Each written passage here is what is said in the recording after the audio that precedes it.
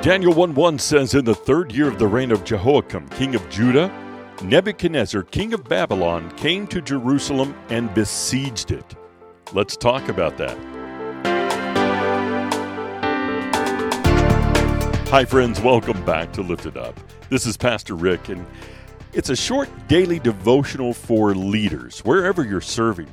You may be leading a church or a mission team, or you might be a missionary serving in a foreign field. I want you right now to just kind of pause what you're doing and imagine yourself in Jerusalem, nearly 600 years before Jesus was even born.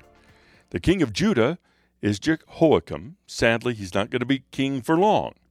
Now, the main characters in the story are Daniel, and then the Babylonian names given to three men, Shadrach, Meshach, and Abednego. They are children of Israel living in and around Jerusalem.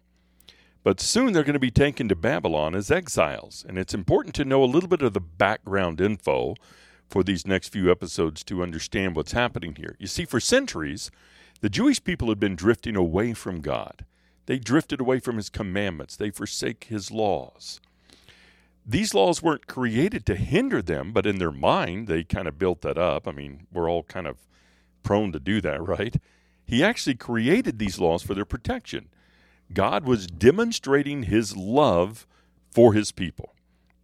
The Jewish people weren't full-on rebels at first. I mean, none of us set out to be a rebel, right? But they started making some little bitty changes and concessions here and there, and before long they're worshiping idols of other nations. They began to forsake God and chase other little gods. Exodus 20, verses 1 through 4 says, "And God spoke all these words. I am the Lord your God, who brought you out of Egypt, out of the land of slavery. You shall have no other gods before me. You shall not make for yourself an image in the form of anything in heaven, above, or in the earth beneath, or in the waters below." It kind of reminds me of a diet. I'm trying a diet right now, as a matter of fact. How many of you have done many of them? Well, if you've ever done a diet, you know what I'm about to talk about. It gives me guidelines. The instructions of this diet says, here are the rules to follow in order to achieve the results you're wanting. Now, if you continue to follow the diet, you start to drop pounds. You start to feel healthier. You're able to, have more energy through the day. And it seems to work for me that way. But the moment you start cheating, even a little bit, just eating something off the list here and there, slowly you stop losing and the pounds start to come back. Before long, you're in a fast food drive-thru and you're disappointed that the pants that you had bought to fit your new leaner self are suddenly really tight.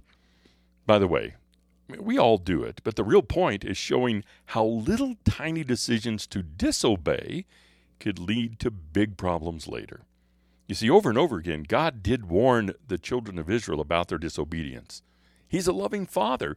He was willing to discipline his children when they needed it. He used his prophets to tell them to stop worshiping idols and to repent.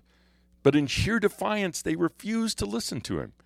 They wouldn't turn from their sinful ways, so God allowed an enemy nation to take his children captive. Let me read Daniel chapter 1, verse 2 again. "And the Lord delivered Jehoiakim, king of Judah, into his hands, along with some of the articles from the temple of God. These he carried off to the temple of his God in Babylonia and put in the treasure house of his God."